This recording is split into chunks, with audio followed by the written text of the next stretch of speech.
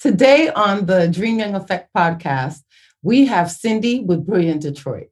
Dream Young Media Live. Like, comment, subscribe. Like, comment, subscribe. I just want to thank you for coming on the Dream Young Effect podcast.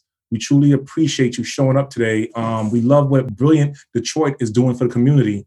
And we know that you're the co-founder of Brilliant Detroit. So tell us a little bit about how it got started, and we can go from there. Yeah. So again, thank you so much for having me on, because I really admire what you do too, and how you're lifting up stories that matter. Right. Thank you. So Brilliant Detroit is over 5 years old, coming up on 6. And really it was started to create what we call kid success neighborhoods, where kids and families have everything that they need right in the middle of the neighborhood. Mm-hmm. And we do that by repurposing a house that becomes a community hub. And we provide programs, services, and really fellowship from belly to 8. It's for kids and adults, and kids and adults together. And it's really about making sure, in a nutshell, that a zip code does not predict whether a child's future is bright or not. Good. And it has been my honor to co-found Brilliant Detroit. In the last 5.5+ years, we have grown from, I didn't actually start with it, I co-founded it, but we've grown to serve about 8,000 individuals. And out of 12 locations, we have 15 neighborhoods committed right now, and we will get to 24 by 2024. We do this first when we get invited into a neighborhood. We go nowhere unless the neighborhood invites us in. Once the neighborhood invites us in, we do multiple listening sessions. And really, this is the first partnership is with the neighborhood and with people. It is a belief that we can change our circumstances given the right conditions, but that we're in the driver's seat, not everybody else. That's right. And you know what? It's worked. So we've been able to see grade levels raise, 3 reading levels. On a third-party evaluation on education, health, and family support, we've seen significant improvement. And most importantly, I think all of our doors are orange. What people find when they come through a Brilliant Detroit door is each other. Great. That's an awesome story. Now, Cindy, is that the virtual literacy mentoring program? We have many. We actually have 100 partners, because when we started, we decided that we would not be in competition with anybody. Mm-hmm. And what we would do, and that would be, again, with the help from the neighborhood, is identify what is needed and get that to happen in the middle of the neighborhood, right? Yeah. And so we have multiple literacy programs, and the ones that are most effective, what you're labeling right now on the virtual because of COVID, are ones that are done 2 days a week and paired one-on-one with a mentor. Okay. It has been amazing. And I've actually, within that, I want to just say this is the power of relationships, that I have seen what I would really say are miracles happen. Oh, wow. And I'll give you an example of one. And this is because I think that we often think we're going to just throw people into programs and life's going to be better, right? Yeah. Your life may not be changed in 10 to 12 weeks from a program, but it will be changed with a relationship and with a group that's there with you all the way through, right? Yes. So we're with people for multiple things. But here's one example of how having somebody one-on-one works is we have a young student. His mother was a participant. His sister actually works for us, and they held him back in kindergarten. And the school had said to him, his mother, we're going to hold him back again. We don't know what to do. Do you know what? That within 3 months, and it's not always that quick, she saw him sitting on the stairs looking like he was reading a book. And she thought he was just like doing it, right? Like just pretending. Yeah. He was reading the book. And there is a grandbaby in the house, and he put a box there with a bunch of books. She said, "What are you doing?" And he said, "I never want her to feel like I felt. I want her to know that she can read and has power. This out of the mouth of a 6-year-old. Wow. Yep. And that's the power of when we can come together. It's learning to read, right? But it's also learning to know that you have power and that you can have a chance for your own future. Right. We also have programs in lots of health programs, whether it's preventive health, physical health, social, emotional, and nutrition. And what I want to say is, look, at COVID has been it's made this year a really rough year, the last year and a half. Mm-hmm. And I say that I always had my head and heart in everything, but now it's my head, heart, and shoulders. And what we found in the middle of the neighborhoods is, as much as we were needed before, we've been more needed. Because in truth, the system didn't work before, right?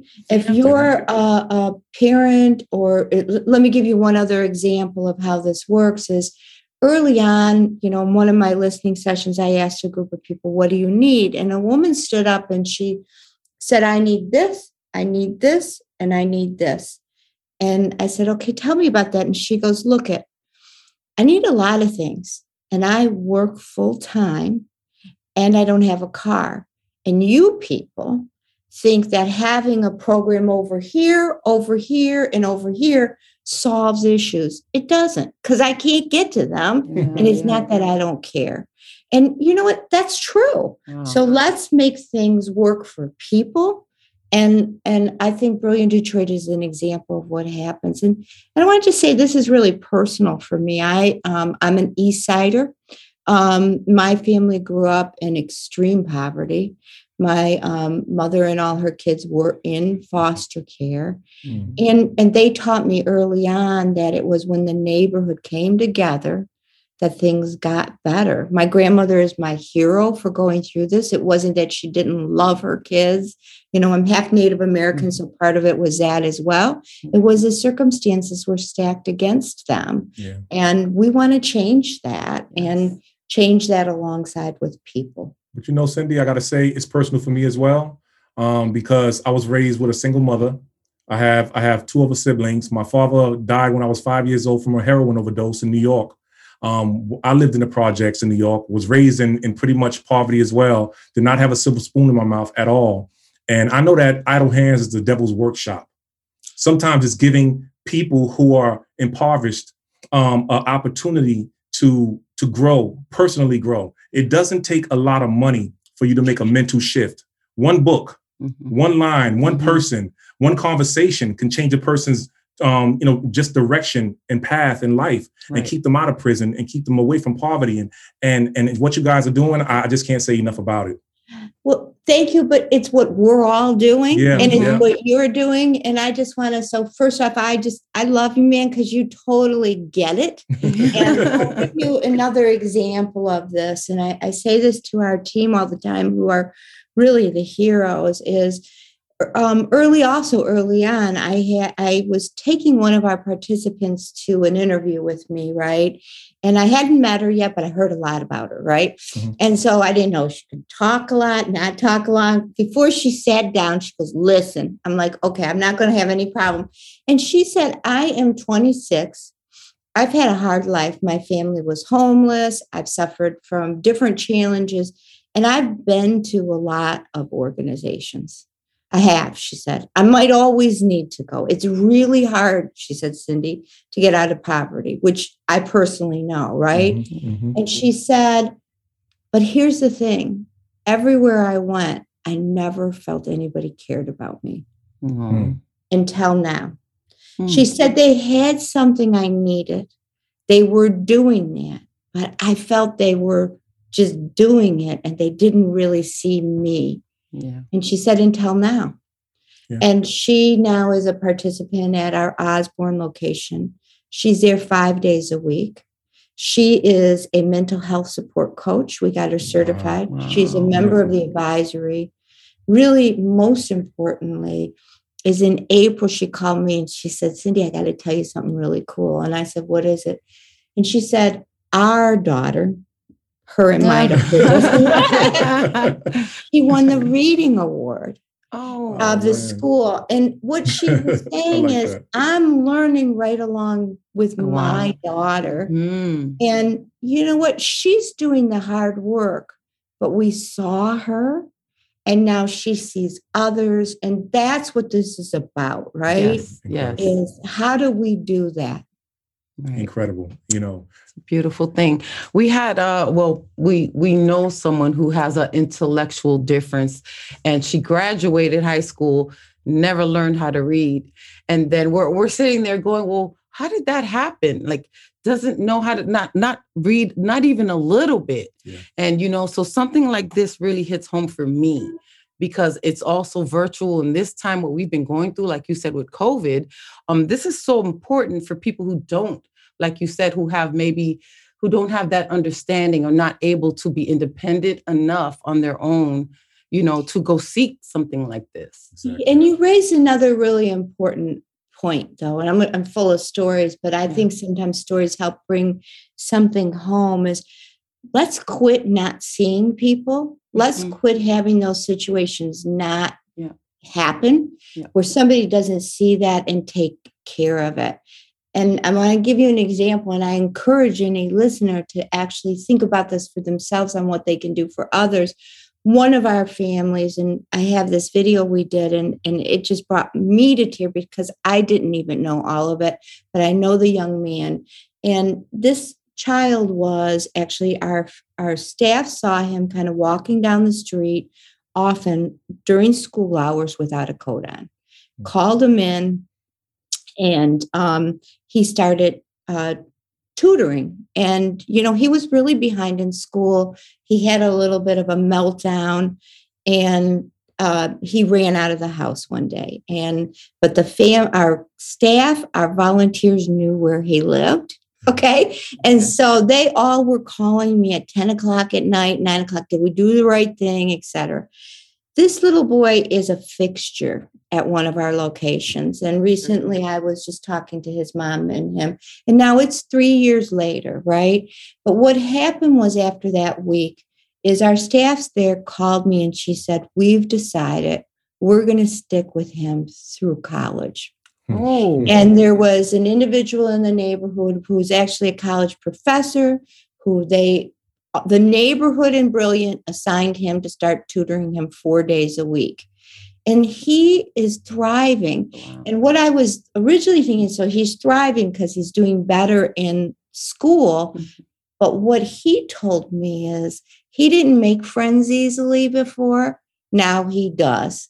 His mother told me that people her whole life were leaving her, and this is the first time she felt somebody was going to stay with her. And you know what? That's making sure and saying that we all are each other's keeper. That's right. And we all have to watch out for each other. And when we see something and when it's there, how can we all help? And we also call that neighbor to neighbor, regardless of zip code. It's just a different way to create our worlds. That's right. I agree. It's Saturday today. We could be anywhere in the world, doing anything in the world, but we're here talking about this topic. And it just makes me extremely happy to see that you're impacting the lives of these kids like this, and the adults and the parents who are involved in the circle. Yeah. So, Cindy, do you have any experience with families who might have children who have special needs? Is that something that you frequently experience? Yeah. So especially with special needs, we're working on some things right now in addition to what we do. So we have lots of families with special needs because we're in the middle of the neighborhood, right? Yeah. And I think a lot of times what's needed, so I just want to name that sometimes our schools cannot do what is needed to do for kids with special needs. I want to also name that for families with kids with special needs, it's scary and hard, and it's hard to go through a system. Yep. And what we try to do is both help with what it is, help navigate the system, because even when you have support from a school, you don't understand what all of these things are. And I'll even say we work all over the city. We have a lot of participants that are Spanish speaking, and it is very difficult for them to understand what to do, sometimes just from a language standpoint. Yeah. So we serve as a bridge to help make that better. And I'll give you an example of that. But we also have multiple programs, and we are bringing in additional programs, in particular for kids of color, because we have found that sometimes with special needs, it feels like there's kids left out all the time there, right? But they're even more left out. There's different things that people are not looking at. And let me give you an example of a pretty profound example here, although that's not always what we see. Is we had a kid we were tutoring who the tutor said, I think this child is in danger of thinking about committing suicide. Wow. Now we're talking a 7-year-old, right? And so we immediately acted on it, got in it, and it really involved that we needed to speak to the family in Spanish, and we have that available, and in the school. And what it was is he just felt he felt dumb is how he felt. He was looking up YouTube videos, and he felt isolated, and then especially during a virtual environment. Mm-hmm. And we were able to get the right supports and love and care, not just around him, but his mother, who felt like if she said much more, what might happen to her and her family. Mm-hmm. And so there's all kinds of situations like that. And what we really do at the beginning when anybody comes to our door is we say, if you could wish upon your star, we actually have this as a piece we fill out together. What do you want for you and your family? So instead of what isn't happening, what do you dream of happening? Mm-hmm. And that's where we start with. And then we do periodic check-ins. Now, I want to just say parents and kids, they're in charge of their future with us. They get to choose what they take and how they take it. Mm-hmm. We know the families. Our staff needs to know the families. At every location, we have at least one of our staff is from the neighborhood, so that this is deeply personal to everybody. Well, that's exactly what Dream Young is about. That's what the name is about for us. It's like keeping your dreams young. You know, when you were very young, I want to be a fireman. I want to be an astronaut. The level of excitement a kid has when they're young for their dreams. And as we get older, we let those dreams die, and those dreams go to the burial ground. They go to the cemetery. But we really want to make sure that people are investing in knowing their purpose. We think that that's key to peace. That's key to joy, and that's key to having a fulfilled life, period. I love you guys. And I want to just say, I want to bring something up here because we're working on some efforts and we're building this out further, which is about creating joy in your life. So we're often like, how do you fill a gap? Like this is all this, but really and truly, how do you build those family connections based on who you are and joy? And so we are doing a ton of different things around that, and have partnered with Resiliency Lab at Wayne State and have done things like a joy box that the family gets every month, that they can do activities, dress up, for something for everybody, and actually be able to talk about the things that are joyful in their family history, etc. Because that's often where we don't get to move and be in, and it makes a difference. And we really saw this kind of organically a little bit through COVID is kids. We had these kits from Arts and Scraps, and we were giving them, and the families started to do something which was called Brilliant Detroit at Home. And they did it on their own, and they start posting stories and ways that the kids and families were playing. And you know what? That's what we need. Sometimes we're also stinking serious. That's right. Have some joy, and we deserve it. Nobody wants to say, I'm troubled. I live in a troubled neighborhood. We want to feel proud. That's right. And we want to know how to do that sometimes. That is so awesome, Cindy. So is there anything that we have not touched on that you would like our viewers to know about? Yeah, I think here's what I want to say. A couple of things is we aim to get to 24 sites by 2024 in Detroit. So we have a waiting list, but if there's any neighborhoods that somebody wants to bring forth, it is totally built on request. Why do we want to do that? Because we can actually change population level statistics if we do that. Mhm. Okay, so that's number one. Number two, be part of it. Either volunteer, go on at info@brilliantdetroit.org, let us know. Or if you need something, let us know.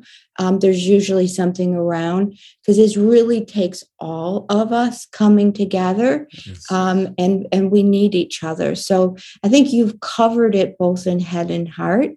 And what I just want to say is head, heart, and shoulders.